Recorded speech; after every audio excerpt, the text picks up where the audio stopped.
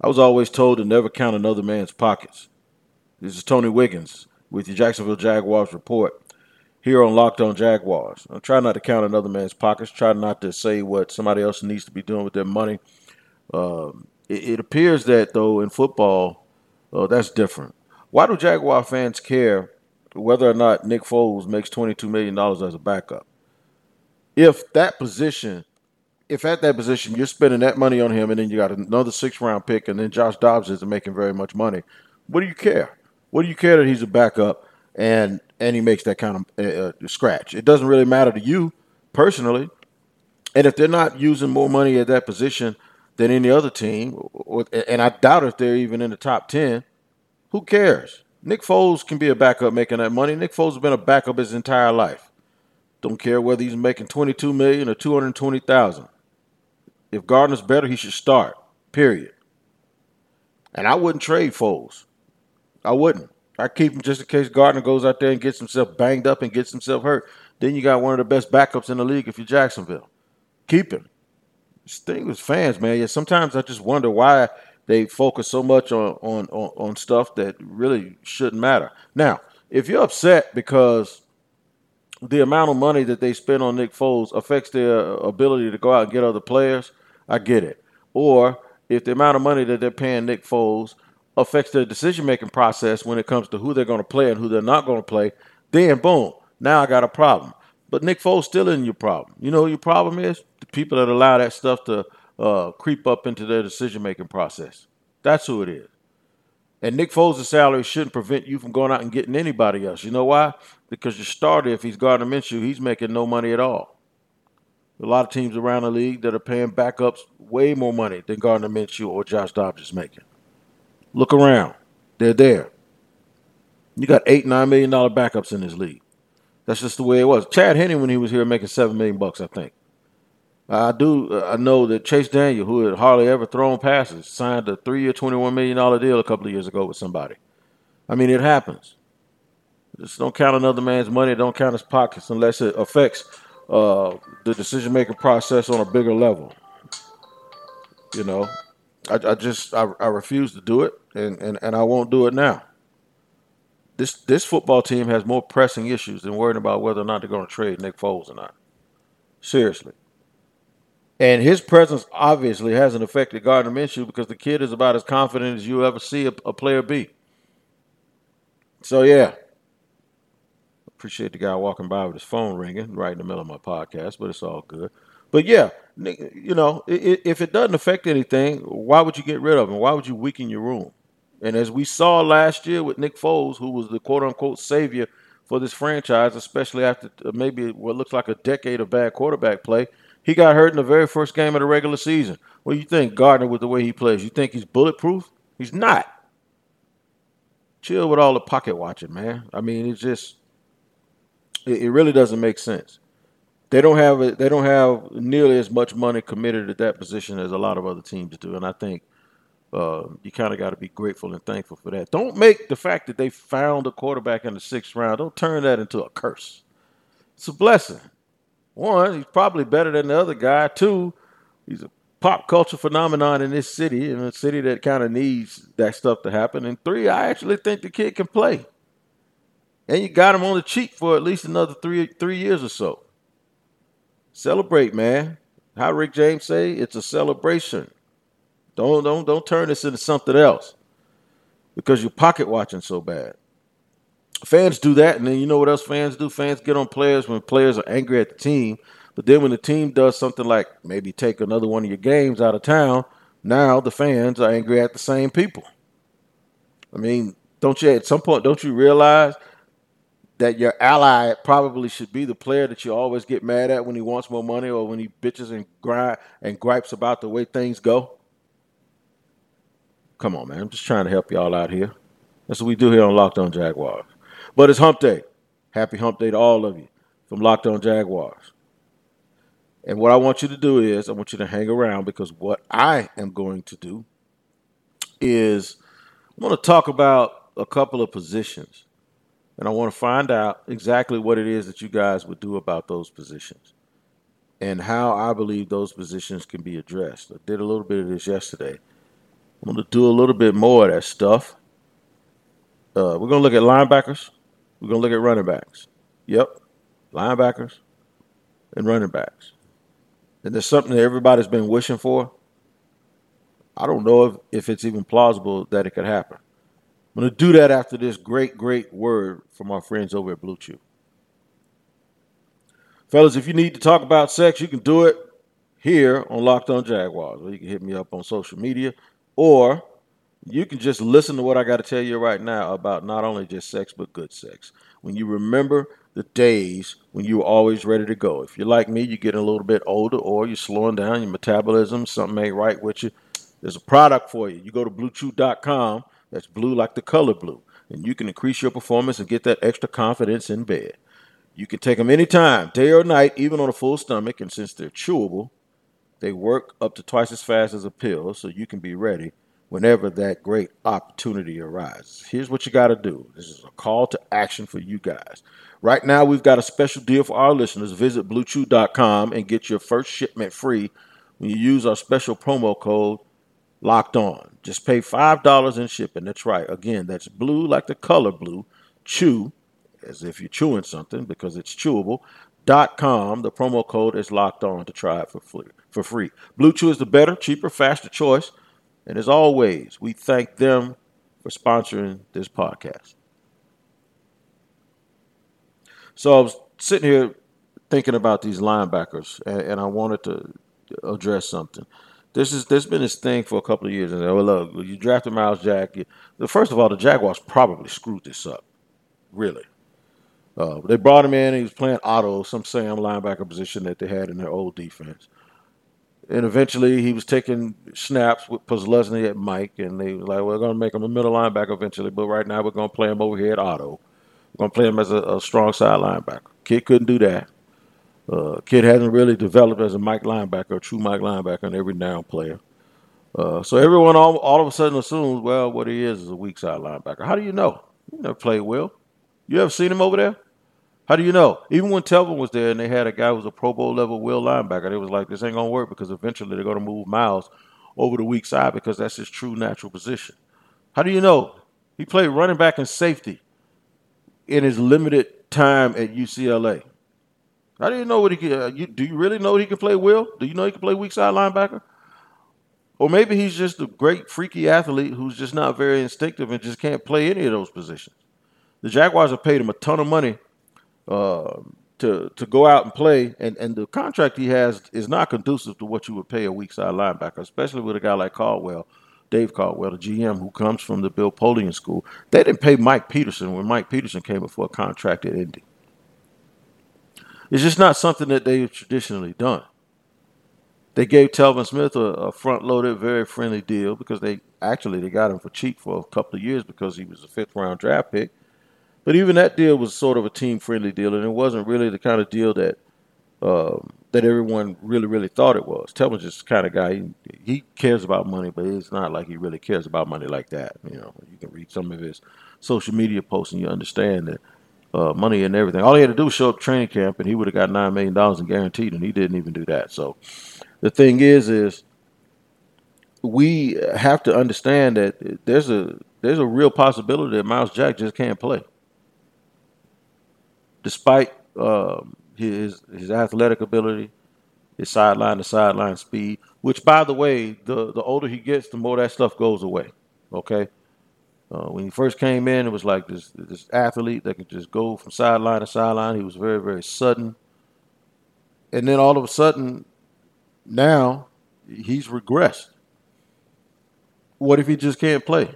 And what if he can't play in this day and age? What if all he is just a great athlete playing linebacker? It's something you need to ponder, and it's something you need to think about. The Jaguars have had, at some point, you have to realize that there are certain positions that this club where they've used a lot of resources. And to be honest with you, they haven't had a ton of luck when you talk about the tight end position, and they haven't had a lot of luck when you talk about the running back position, and they haven't had a ton of luck when you talk about linebackers. Now, I know a lot of y'all say, man, you crazy. You know, they've had Buck, Daryl Smith. They've had Mike Pete. They had some really good linebackers back in the day. They've had Paz. They had Telvin. Um, yeah, so I just pretty much named the really good linebackers they've had over the last 12 years. Okay, and I named like 3 or 4 people. When you look at the other teams that have been really, really successful, you come to understand that it's not about just being able to cherry pick a name here or a name there. You usually find that good teams. Every linebacker you name have been good. How long has Bobby Wagner and KJ Wright been running around in Seattle? How long did Luke Kuechly and Thomas Davis run around in Carolina together? You know, teams that are really good for a sustained period of times have guys. It's not like a one at a time situation in terms of linebacker. And linebacker is extremely important, and people seem to not think that that's true with the way that the league is, with all of the RPOs and the fact that teams are spending 70% of their time in nickel. But that's just not true. Linebackers are extremely important because you still need them on the field to stop the run, and then you still need them to cover the flat with all of these airbacks, and you still need them in a lot of cases to run with the tight ends down the middle of the field. If you don't understand football to that extent, you just got to think. One of the ways you attack the Tampa too is you throw the ball at the back of the head of the linebacker as he's chasing the tight end down the seam. You throw it right at the back of his head, and you have to have a linebacker that can drop into coverage and play that way. Now, Miles Jack has the athleticism to do that, but where he gets screwed up is on triggering on these run keys. Sometimes it just seems like he's out of position. There have been a number of times, and Christian McCaffrey is a good example because it happened last year in Carolina. But it's been a number of times where he was the one that was like, and McCaffrey do that to a lot of people, but not to the tune of almost 300 yards. You know, at some point you got to make plays. They didn't make enough plays last year, and you heard on a lot of the broadcasts. One of the guys that people thought were instrumental in that victory not coming the Jaguars' way because they got too far behind was Miles Jack. Just haven't played well. Just has not played well. And then to add injury to insult, when he got replaced because he got hurt later in the year, the backup comes in and he leads the team in tackles like 3 straight weeks. So folks seem to think that okay, it was a Sam, we're going to really move him to Mike, and now we're just going to take the Mike and move him to Will, and he's just going to play. I'm not smart enough to tell you how less difficult that position is, but I will tell you this: you need to brace yourself if you're a Jaguar fan that the fact that Miles Jack might not even be able to play the will linebacker position, and everyone thinks it's just going to take him and stick him over there, and that's usually not the way it works. I want to take a look at two other positions. I told you that I was going to just do 2, but I think I got enough time to do 3. Why have they not been able to find a tight end? Marcedes Lewis, Kyle Brady are the 2 best tight ends to ever play in this organization. That's cool. Both had long, good, solid careers. I think Marcedes even went to a Pro Bowl. He's a good guy, good leader. But I probably could go through every team in the NFL and name a guy who's been better than both of them in the last decade. Why can't the Jaguars? Sometimes there are teams out there with 2 tight ends, multiple tight ends. And it seems like the Jaguars just can't seem to really, really get it right with the tight end positions. I have a little theory with that, and I'll share it with you in just a second. All right. So we're looking at positions where the Jags need to really, really upgrade and improve. We're going to talk about tight ends and running backs. I'm a big Fournette guy. Everybody knows that. I like Leonard Fournette. I don't worry about where he was picked anymore because that's neither here nor there. That's just like grading Gardner Minshew every week saying, well, he's a 6th-round pick, so what do you expect? Well, if he's the starter, I expect him to play like a starter. I don't care where he was picked. And the same thing goes for Fournette on the other side. I'm not going to sit here and constantly look at his performance on a curve because the Jaguars used the number 4 pick. I've talked about it in the past. They wanted to get bigger at that position. They weren't taking McCaffrey. They weren't taking for Cook. They weren't going to take was the kid in New Orleans, Alvin Kamara. They just weren't going to do it. So you can sit here and talk all day about them not taking big running back, a running back. The only 2 people you can really argue about, you can say Pig Howard, Derrick Henry, or you could say the kid in Philadelphia, James Conner. because those are the other big running backs that went around that time. They weren't taking a little guy, and that was Coughlin's fault. Now I'm gonna segue that into the tight end position because here's what I think that they have a problem with when it comes to addressing the tight end position. Too many times, what they do is they go in. They're not really looking for a complete football player. They go in with the tight end position and they go, I'm looking for a move guy, a pass catching guy, which is a move guy. Or I'm looking for a straight inline blocker that can line up as a fullback sometimes too and give us some versatility. You're actually not getting versatility when you sit there and typecast guys that way. Why don't you just go get a football player that knows how to play tight end, who can block, who can catch? Why do you sit here and constantly look for either a blocker or either a move guy? Just find a tight end that George Kittle does both. Travis Kelce does both. He does one thing better than the other, but he's not a total liability in the other. And then Travis Kelce is like really, really good at catching the ball. You know, just find a football player. Find a guy. Baltimore's got 12 of them on their roster. How come you can't find one? Philly has multiple. Philly's got like 3 tight ends on their team. Why can't Jacksonville find one? I just don't get it. I don't know what it is about them when it comes to identifying tight ends. The only thing I can grasp a hold of is that what they keep doing is exactly what I just mentioned. It's the same thing they did with the running back situation with Fournette. We want a guy like this. Okay, well, if you want a guy like that, then you go out and get a guy that's like that, but he better be great at that thing. Because if he's not great at that thing, he doesn't have another gear where he can switch and do something else. And I look at football players as almost like Swiss Army knives. I think they need to be interchangeable, and I think they need to be complete. When your backup guys can be specialists. I think your frontline guys, the guys that you look for to be your every down football players, from the poker, it's the poker hand concept.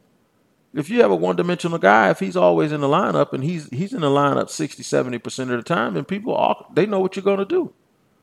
And the Jaguars have had this mantra over the last couple of years. You ain't trying to fool nobody. We're going to bust people in the mouth and run them over. That's why they've been totally predictable. That's exactly why.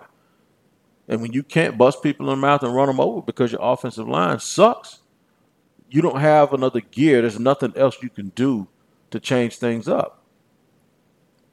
Even when the offense improved last year in the Gardner Minshew, what happened is they don't score enough in the first half to compete. And they wait until late in the game to go on these little rallies when teams are kind of backed off and teams, all right, just go ahead. You can score. You're going to run out of time. That's what happens. I think what Jacksonville has to do is they have to do a better job of finding players that are complete football players that give them a best chance to be able to be versatile offensively and defensively and not be very, very predictable. How many of y'all watched the games over the last few years and you knew that eventually some running back catching the ball out of the field or some tight end from the other team was going to wear Jacksonville out? How many tight ends is on Houston's team? I know Daniel Fells is one of them, but I don't know these other people. But yet still, they're always catching balls, especially when they play Jacksonville. How many of the Colts have? They have Jack Doyle. They have Ebron. What about Tennessee? Jonnu Smith and all these. They got tight ends running all over the place. How come they can't find tight ends? And it's essential with the way that they play because they've run West Coast principles for the last 5-6 years. And now they have Jay Gruden. They're really going to need to find a guy. Here's what they're going to do. They're going to go out free agency and overspend for one player the way they did with Julius Thomas. This is exactly why other teams are doing. They're finding guys in the 4th and 5th round that can come in and help their football team. They just don't get it. They just don't do a good enough job at it. New England does it all the time. New England find a tight end anywhere, man. New England, it's probably some dude is a bus driver in Foxborough right now. They'll pluck him out and work him out. They'll plug him in and he'll go. The Rams got people running all over the place out there catching balls. Why can't they find a tight end? What is wrong with their evaluation process that all they do is get guys that are one-dimensional and they're tails? As soon as they come in the game, you know exactly what they're going to do. I don't know. Has to be addressed. It definitely has to be addressed if this team's going. Now, look at the running backs. Like I said, I like Leonard. I don't even know if Leonard's going to be around. The way, you follow social media and you listen to what people are saying, they may move him, before the season starts and try to go in a different direction. They may have watched the Super Bowl and watched the playoffs and got Shanahan fever and feel like, hey man, we can find a running back anywhere. And now that they got Jay Gruden, he seems to get running back production out of everybody. Adrian Peterson, the kid from LSU who was Leonard's backup, 29 up there. They had Chris Thompson, had all kinds of guys where they can get production out of them. So we just have to see if they start to move in a different direction, or they just bring a couple of people in, some good running backs in the draft. I think somebody in that building, I know for a fact they like that kid from Ohio State, Dobbins. I know that. And he's versatile. He can catch. He can run. When you really think about it, man, this team needs so many things. This team needs offensive line help. They could use another alpha receiver. They need 2 tight ends. They need running back depth and explosiveness. They need linebackers. They need corners. They need defensive tackles. The more I think about it, and this is going to transform right here in front of you live, straight with no chaser. The more I do these podcasts and I keep talking what Jacksonville needs, they need a lot. That's on Dave. That's on their direction. That's what it is. 2017, Caldwell said, was the most important draft in the team's history. I think this one is. I think this is the most important draft and most important offseason in the history of the Jacksonville Jaguars, because the fans, for the first time in a long time, they ain't buying it, man. For the first time in a long time, the fans around here, they're not sitting there. They're not, I used to call them little PR machines for the team. Nope, not no more. They don't believe you. We need more evidence. They're skeptical. The fans are more skeptical now than the media. This is a big, big, big offseason for Jacksonville. And it ain't going to end with whatever they do that looks good on paper. They got to go out and prove it on the field. Because if not, I think this thing could go to a place that'll sink to a low that the Jaguars will find unimaginable to be able to recover from. This is your Hump Day edition of Locked On Jaguars. This is your man T-Wig. Lots of questions. We'll see if we get answers as the offseason continues to unfold.